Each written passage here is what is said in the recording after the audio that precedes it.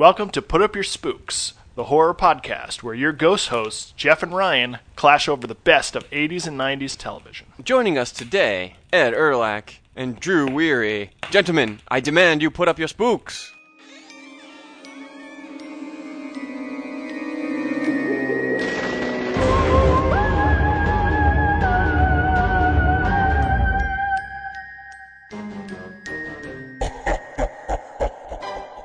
This week's theme: acting! Brilliant! The episodes we will be discussing this evening are You Afraid of the Dark? The Tale of Jake and the Leprechaun, and Tales from the Crypt, top billing.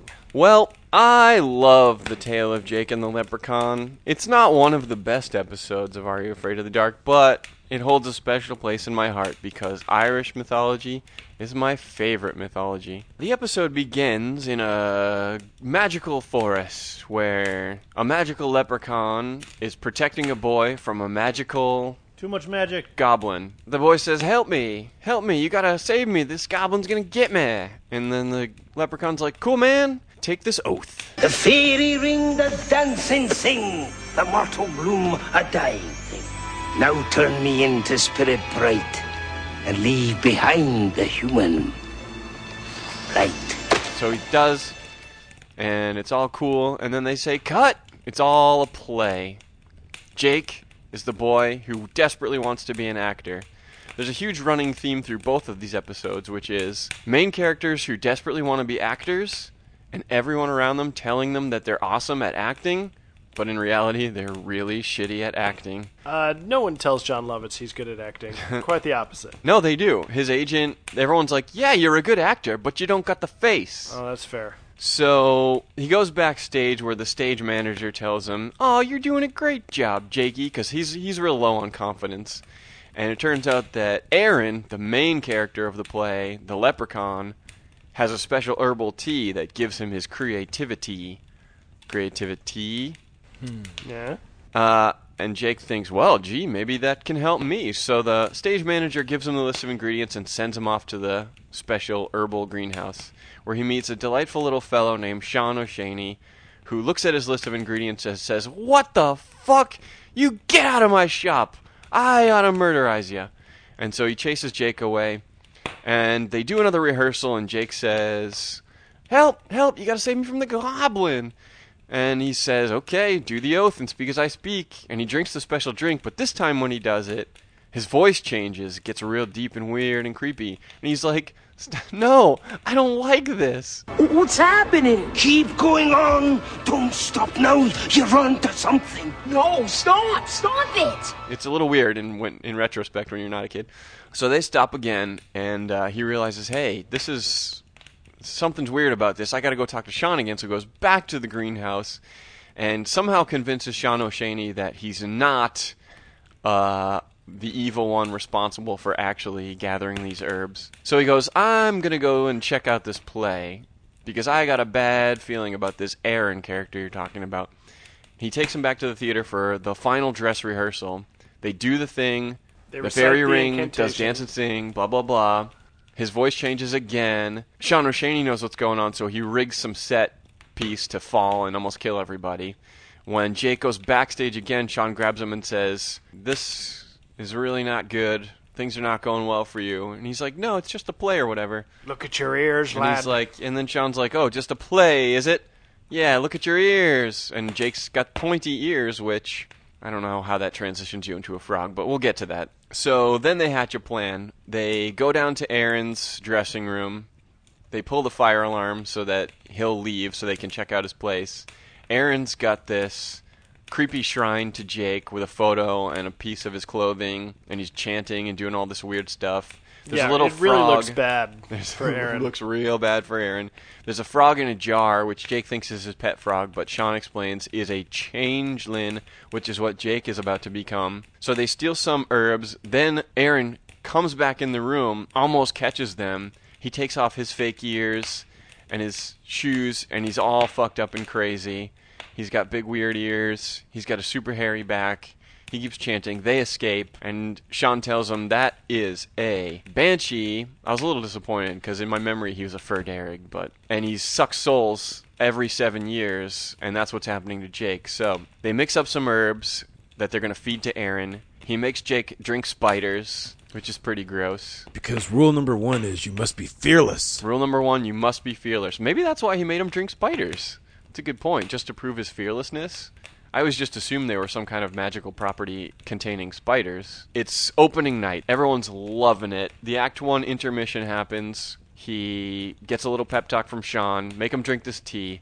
Hold his gaze. Hold his gaze was rule number 3. What was rule number 2? Rule number 1, be fearless. Rule number 2, give him a taste of his own medicine. Rule number 3, don't take your eyes off him. You must spellbind him. Lock your eyes with his and turn his own spell against him. He gives him the 3 rules. Jake goes back out on stage, performs his task admirably. Aaron knows what's up because he drank the juice. And he says, "Who you been talking to, boy?" And then he throws the thing, which takes Jake's gaze away. And then when he looks back, Aaron's behind him, and he's a big crazy monster. And he turns Jake into a frog. And the stagehands are like, "We don't know what's going on, but just roll with it." The audience is eating it up every second, even though it makes no narrative sense. Then Sean O'Shaney shows up in full leprechaun gear. A character who, for the audience in the theater, has not appeared never seen before, no. But it's a play about leprechauns, and he's clearly playing up the leprechaun-iness. When you see a little person appear in a tree in full leprechaun you just regalia. assume. Yeah. So he knows Aaron by his true name, Gort. They've had dealings in the past. Sean owns Gort's tail and has been keeping it all these years. And so he knows the rule that a demon of fairy cannot refuse a trade. And yours be mine and mine be yours is all it takes. Yours be mine and mine be yours was all it took. So he says those magic words, trades the tail back to Aaron, who is destroyed because he never got Jake's soul. And Jake is restored to boyhood. And the play closes to rave reviews. And that one, Pop Pop, was for you. And Pop Pop was the kid in the play, right? No. That's how I took it, because it was the same hat. It was the same hat. Let's talk about the narrative device, the wraparound with the Midnight Society. It was very confusing because it starts with the main kid saying, "You all know we have a strange situation tonight. The kid that's supposed to be speaking tonight is not here, so we're going to turn it over to this other kid." No, Frank was there. But because of unusual circumstances, because he has agreed. The other kid's grandfather died. He jumped in. Oh, I thought something had happened to Frank. I didn't know the name of the previous different episode. characters. So, but they didn't necessarily have to say all that stuff about Frank giving up the night. He could have just been like, "I'm telling the story tonight. My grandfather died." I don't really know why they bothered to do that. Frank usually tells the story? No, he was just slotted to tell the story on that particular night. And so, is there an actual order to the program? But because Eric, I don't know if do you they actually move if you from actually kid to watch kid? the episodes in order, I don't think they would I don't think they would rotate because some of the actors only got a couple of stories. Because I'm wondering, was there a kid who was like heavy into this show that was like, "Oh, I can't wait! It's Frank's turn to tell a story next week." No, and then we got this kid. Never would have happened. Hey Ed, hey Drew, what did you guys think of the tale of Jake and the Leprechaun? I too like Irish, whatchamacallit, mythology and folklore and stuff. It bothered me that he was a banshee, though, because a banshee is a woman. None of it. Banshee. You sexist. A banshee is a spirit that wails to It's a to wailing pretend female a spirit. death. It's not an ogre with a tail, and the tail gets severed, and it has to get its tail back. A changeling is not. It's not a person that changes. Right, it's Correct, a fairy also that is... correct. Changeling is a However, fairy baby. if you are a 9-year-old kid watching this on a Saturday night, you're like, oh, I guess he's turning into a changeling. I don't know. It's actually a really good entry into Irish myth if you're just a little kid.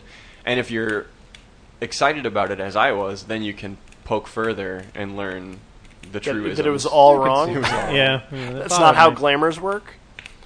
I don't know, dude. It was... pretty insulting, the Irish mythology. Hold on. I think Sean O'Shaney, I think he's supposed to be Irish. He is supposed to be Irish. Of course he's supposed to be Irish. Wait, Yes, Sean the name O'Shaney was... Sean O'Shaney. Sean O'Shaney was Migosh. Ha, Yeah. ha, Okay. ha, ha. Rule number one. It was Migosh from Willow, the little guy. Oh, really? Yeah. I don't know Willow well enough, even though I own Willow's best friend, Migosh. it. That's cool. I gotta watch Willow again. Speaking of Sean O'Shaney, a.k.a. Migosh, I was a little worried when they brought the little person on to fill the leprechaun role. the magic fairy. But I thought it was not exploitive. No, he was exploitative. good. He was a heroic character with agency. Yeah, he's awesome. He was very He's my animate favorite part too. of Like the he was episode. very like all over the place. He was very animated. kind of swashbuckling. Yeah, he did a good job. He was cool. pretty awesome. He was a little hot with the hair.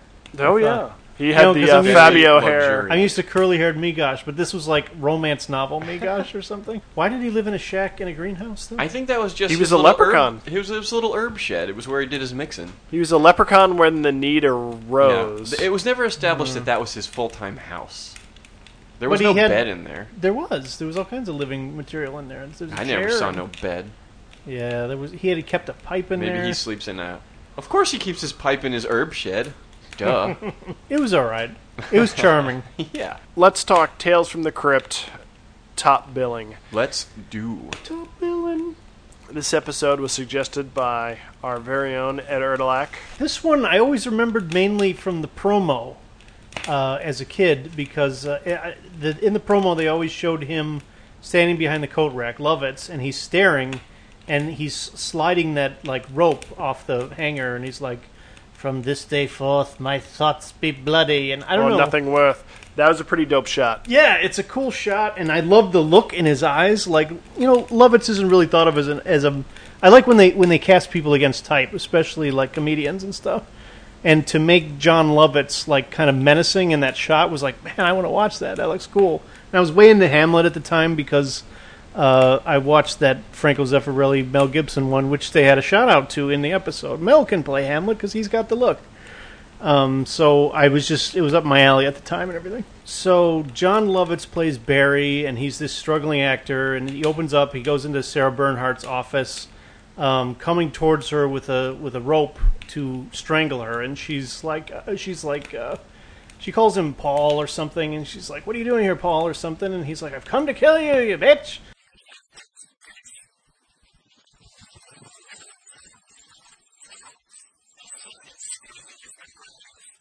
Yeah. And And, he, she goes, "That's real good. Yeah. You did a real good job." And he's like gently throttling her neck, and he's not very good. He's kind of going, "Yeah, yeah."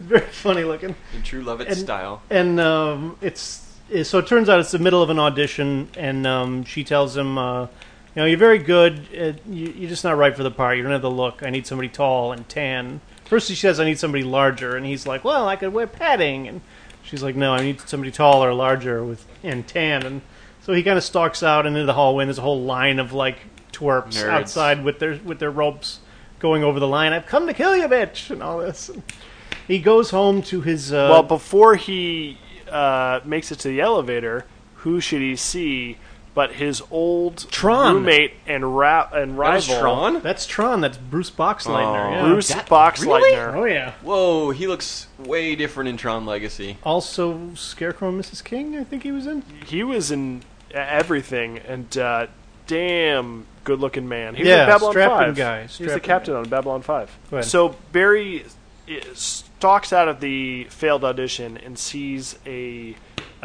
scrawled ad for Actors Wanted Hamlet. So he tears one off, and he runs $250 a week. and he runs into Bruce Boxleitner, who is his old roommate and acting colleague. And clearly, this guy is like rocking a sweet leather jacket. He's tall, tan, capped teeth, frosted hair. I Looks love like the- $1 million. I love the line where he asks him, "Hey, remember that rat hole we used to live in?" He's like, "Yes, I still live there." And so Barry's all bummed out because he still lives in the rat hole with his loving girlfriend, and Victoria Jackson. he has stuck to the artiste life of acting, and he's essentially unemployed. Whereas Barry, who has the look, he's got the face.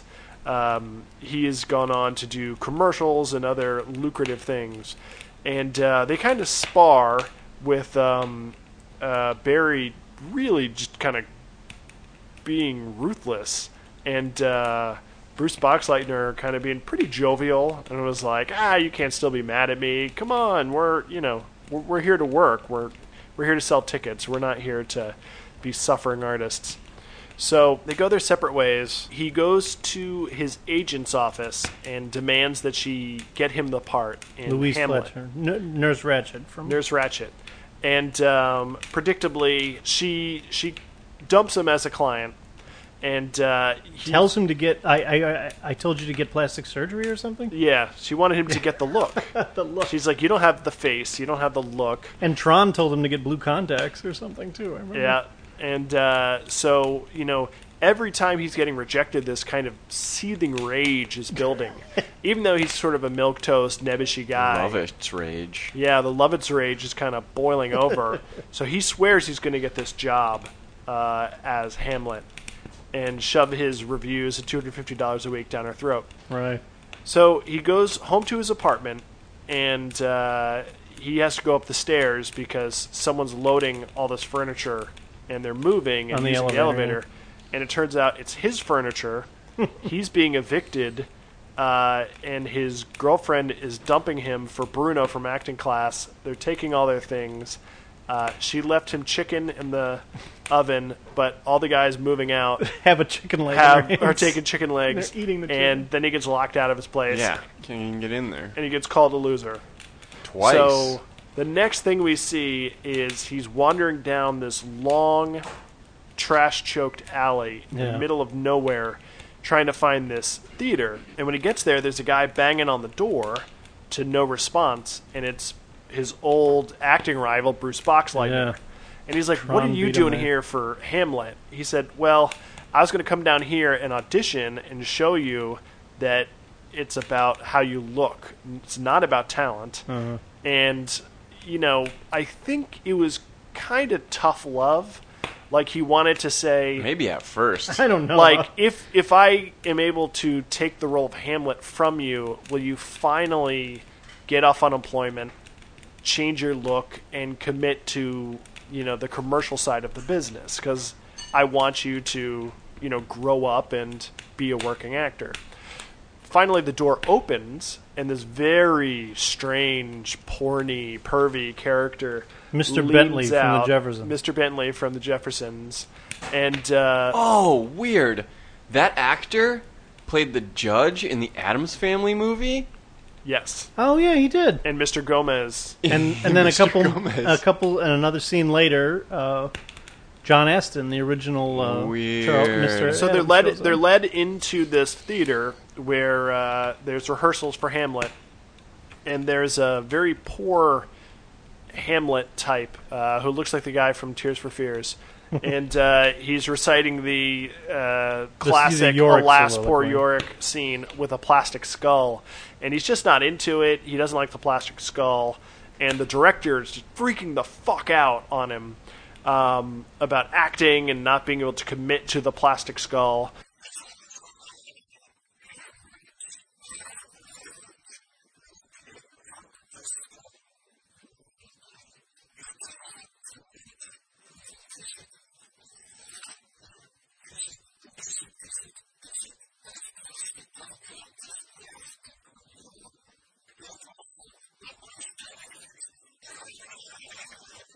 And the actor is none other than Gomez Adams. Yeah. And he has like a drawn-on mustache and like a bad wig. a genie hat, and just bad wigs and bad mustaches and bad scarves and clothing for days. Lovitz and Boxleitner are kind of there jockeying for the role of Hamlet, and he makes a snap decision, and he decides to cast Bruce Boxleitner because he of has his the look. high cheekbones. He He has says the high specifically. cheekbones. He might be Danish.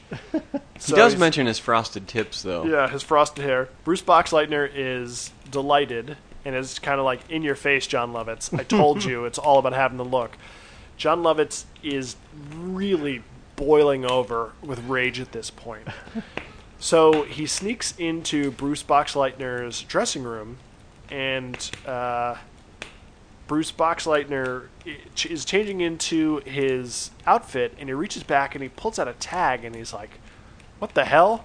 And about that time, John Lovitz kind of recreating Hamlet's indecisive murderer, kind of busts out, and they have an argument that ends in him strangling his rival, Bruce Boxleitner, like he couldn't strangle the casting agent in the first scene. Dead for a ducat. It's from Hamlet, you idiot. So he kills Bruce Boxleitner, and he hides his body in this sort of storage closet. And there's like a locked door, and there's a phone ringing off the hook in the other room. They go through the keyhole, and there's a guy kind of like sitting over a desk, but he shows no reaction to the phone and everything. Right. And there's blood smudged on the doorknob. Right. So they go back to the theater production, and John Lovitz comes out and says, "The other guy left. It was the worst case of stage fright I'd ever seen. He was blue. He's gone all blue." So he's hamming it up, and eventually Gomez Adams decides that he'll be okay for the part. They just got to change their vision a little bit. So John Lovitz is all happy. He goes to his dressing room, and he's changing. And he's going over the lines, and he for a minute he busts into the accent that he does on SNL when he's playing the actor. He's picking the tights out of his butt, and he's awful. It's just funny. But so then they come in, the director, the stage manager, and the kid that was playing the awful Hamlet. Kid from Tears for Fears comes in, and they're like, "Yeah, we're ready to go." He's like, "I haven't even rehearsed yet." And they're like, "Oh, you don't need to rehearse." And he's like, "But I'm Hamlet." They're like, "Who told you were Hamlet?" Yeah, the kid is like, "Don't you really remember? I'm Hamlet." He's like, "I'm Hamlet," and he's like, "Well, what role am I playing?" And he's like, "Didn't you label the costume?" He's like, "Aha!" Creepy guy picks up the label, and it says Yorick. So he's been cast as the skull. And so John Lovitz goes, "You're all mad." And Gomez goes, "Mad?" And the one guy holds up he's like, "Just put this on," and it's a sack, and the bottom half of the sack is just like severed and bloody. Yeah, like soaked in old blood and everything. Because he's like, we keep having trouble casting York because people keep stealing the skull or something.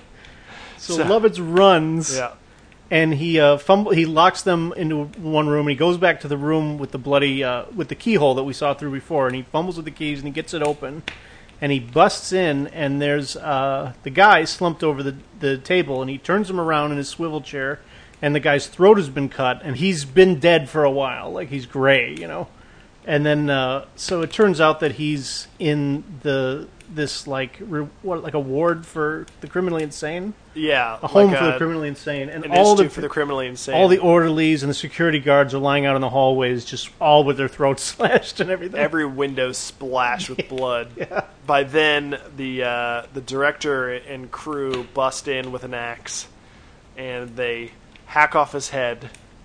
And in short order, we see Hamlet performing his scene with a bloody, fleshy, bloody skull with one eyeball in it. With one eyeball in it. And then you think that's going to be the end, and then they move out into the alleyway where the cops are pulling up. Police are stacking up, pulling out their machine guns, getting ready to storm the Institute for the Criminally Insane. And then we move past that into the garbage, where we see a hollowed-out face of John Lovitz, and then a dog comes up and just makes off with his face. The end. So great. So Ryan, what did you think of Tales from the Crypt top billing? I have many issues with this episode of Tales from the Crypt top billing, starring John Lovitz. My aforementioned poor acting. Wait, of Lovitz? Of Lovitz. Well, but he's supposed to be kind of bad, I think. No, as I've explained, he's supposed to be good, because he's the one who takes it seriously. I don't know why having frosted hair would make your skull good for the part of Yorick. I don't know how a bunch of criminally insane people wandered around town putting up flyers to cast Hamlet. I did think about that when I was watching it. As did I. I made a note about that. That's possibly the one plot hole. The only. We don't know how long the inmates had taken over the enough asylum. for the blood to congeal on all those bodies. A week or so, at least. Maybe 2 weeks. And when the phone... Enough to make Lovitz props picks up and the costumes. Lovitz picks up the phone when it's ringing the second time when they're about to get him, and somebody's calling for, like, "I've been calling for hours for the doctor." So, And I don't know why you'd need to make a full costume if you're just going to chop off York's head. well, those are crazy people. No, they're just That's nuts. true. They Yeah. are crazy. I feel like you're nitpicking. They are crazy This people. episode was amazing. I like how it goes. It looks like you know what's going to happen. It's going to be straight up. He's going to kill him. It's in the promo, you know. And then like it takes this weird ass turn. It was such a good turn, and it was a tonal shift Yeah. because Gomez and the theater people are hamming it up so hard. I was like, am I watching Goosebumps or Yeah. Tales from the Crypt? Yeah, it seems like a kid's show for a minute. Right. Yeah. But then you have this twist at the very, very end that recontextualizes all the over-the-top like hijinks. Or like, oh no, these people are insane. Yeah, they're not And just being actors. They've been They're- hitting you over the they're head just with theater this people. the entire episode. True. Like when he pulls the hastily scrawled actor wanted for Hamlet thing, Bruce Boxleitner is like, what kind of theater would be in that part of town? Yeah. And then they goes down the creepy alleyway and he's banging on the door and it doesn't look like a theater. It takes forever. They do have a stage, however. They do have a stage, which is funny. But, you know, the phone kind of just ringing nonstop in the background is really unsettling. Mm-hmm. The music kind of throughout is reggae, which I thought was a really weird choice. Steel drums, yeah. Except it's all Insane. this like weird, discordant, throw you off your balance. Like this is all light and wacky. Like, look at this poor schlub. Yeah. Until you see, you know, all the orderlies lying slaughtered in heaps and the windows splashed with blood. That was really good. Yeah, I mean, like that's that like that vertiginous horror, like, oh, Yeah. shit. I thought Lovitz was going to cut off the other dude's face. Oh, like, shit. wear it. And Oh, wear and it. put it That on. was Yeah. because they were like, you don't have the face, you don't have the face. But no, they zigged. Yeah. He ended up being Even the at the head. end, he does not have the face. Yeah, they kind of And his face is for the dogs. Yeah, I liked that both the actors in it, Barry Bly and Bruce Boxleitner, were terrible people in their own way, but the protagonist was actually worse because he was a murderer, Yep. and they both got punished in their vainglorious competition. And Bruce Boxleitner maybe walked away. He didn't strangle him for that long. He could have just passed out. I didn't hear a Yeah. snap. He strangled him and then stripped him and threw him in a laundry basket. And I think he was dead. Oh, Yeah. stripping adds extra kill. Well, I think if he was trying to kill him and he had the time to strip him and he didn't wake up then, Perhaps. Maybe he was just playing so that he could escape. Yeah, Come on, Tron. You gotta get out of there. no. man, you were He got you were derailed. No, I- nitpicking I all also- over this episode. Of Tales I from agree the that Crypt, this is a but, very good whoo, episode. That leprechaun shit. You just I you have agree a free that- pass to I every agree that part this of is it. a very good episode, but my one pet peeve for all of these scary tales is that it all takes place in broad daylight. I hate that. It's, I always found it's that- real hard to give spooky atmosphere in broad daylight. I always found that more unsettling, personally. Like, the first thing that ever really scared me was The Exorcist. When I walked in on it, and it was that scene where her head turns around, and that scene is happening in broad daylight. And the furniture's flying around and all this, and that freaked the fuck out of me when I was a kid. Because Yeah. I'm used to... Yeah, I suppose. I was used to horror being in the dark, you know? Sure. So, I mean, I don't know. I don't Doesn't know do that it this for was me. horrible. Like, I don't know that Tales from the Crypt scares me, but I don't have a problem with it being in the daylight. We've talked about this so far on the podcast, which is Tales from the Crypt starts with the Crypt Keeper who's making jokes and wry little asides and puns. So, late for my beating. Yeah. so it tells you it's not trying to be scary. It's all kind of tongue-in-cheek. It's really about tits, and it's about, like, John Lovitz's tits. ironic Yeah, not a single morality tit. plays. It's very rarely about monsters and demons or ghosts. It's almost always about greedy humans or lustful humans Getting their comeuppance. and getting their comeuppance. Fine. Could still take place at night. All right, let's get into our ratings. So, for The Tale of Jake and the Leprechaun, scare factor. When you're a kid and he turns into a devil goblin, it's kind of scary. And when they're trapped under his bed, Yeah, that's his a weird, good scene. creepy I was feet. going to say, when he takes the shirt off and he has that huge patch of awful hair on his back, It's pretty creepy. For sure, that was the most disturbing Also, scene. what? Yeah. Also, gross factor. So- they were one fart away from that being just classic. So, a little bit scary, a little bit gross. Okay, Yeah. what the fact? Only mostly a little bit. I feel like they were all over the shop with that Irish mythology.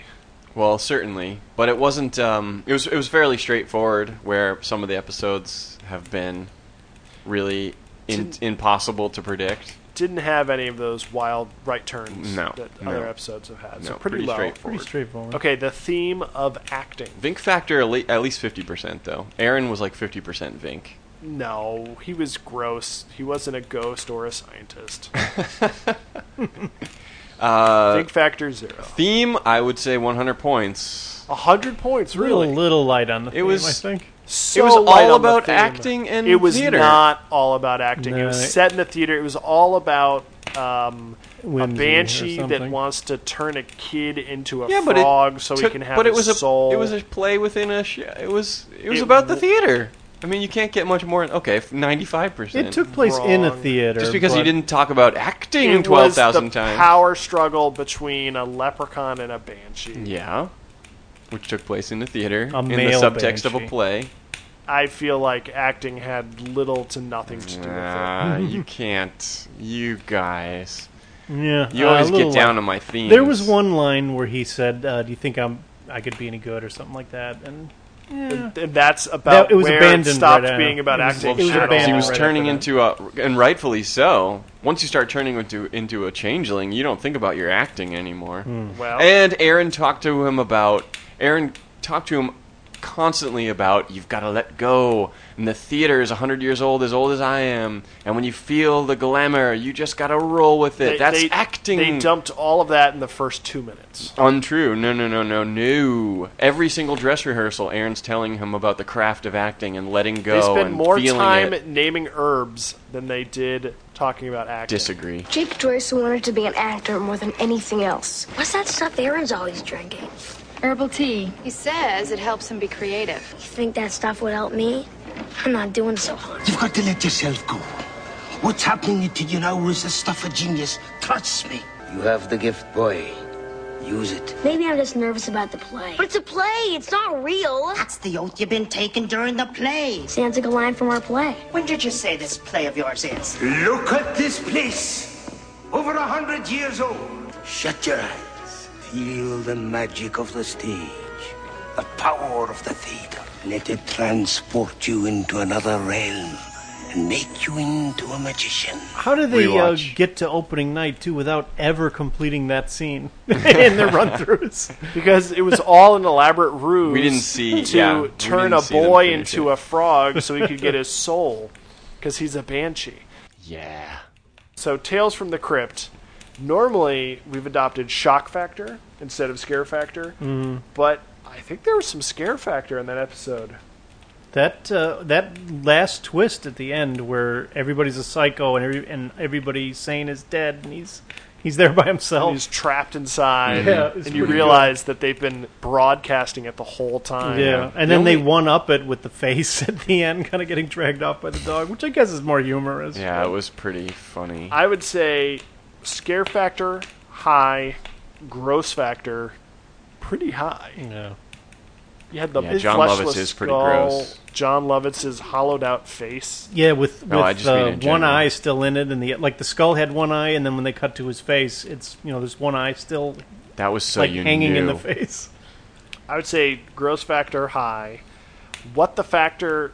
That twist was very, very shocking. I did not see that coming. Interesting I'm story. glad you like that one. I like that one.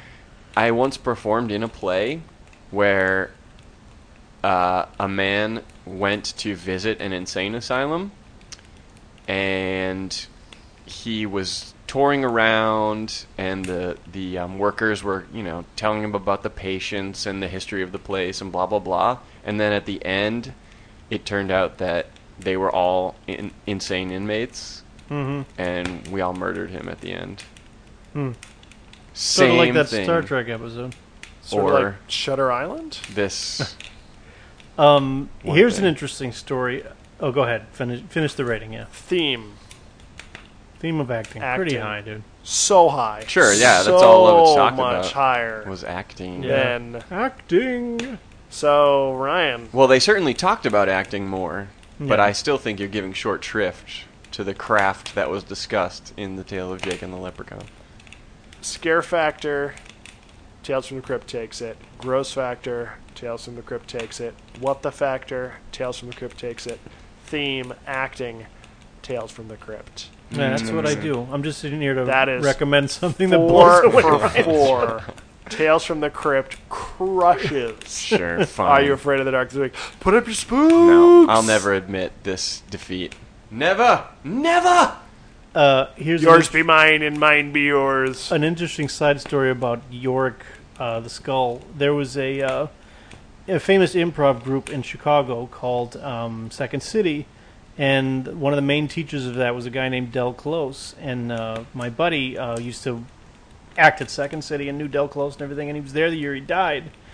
And he supposedly donated his skull to play Yorick at the theater in Chicago, like from then on or something. Gross. Yeah, interesting. We're like Del Gross. Yeah. Famous guy, though. Taught Dan Aykroyd and, like, everybody you could think of that came from Chicago was an improv guy. Special thanks to Jonathan Olson for composing our theme music. You can email him at Stepwise Studios to get your own electronic and synth pop songs. Do you have any post-episode goofs? Recite from memory Hamlet's soliloquy. Alas, poor Yorick, I knew him, Horatio, a fellow of infinite jest and most excellent fancy. He hath borne me on his back 1,000 times. Now, how abhorred in my imagination it is. Here hung those lips I kissed, I know not how often. Where be your jibes now, your ambles, your songs, your fits of merriment that were wont to set the table on a raw? Not one now to mock your own grinning. Hey, my voice is changing. What's happening, guys? I don't like it. Rerun for your life!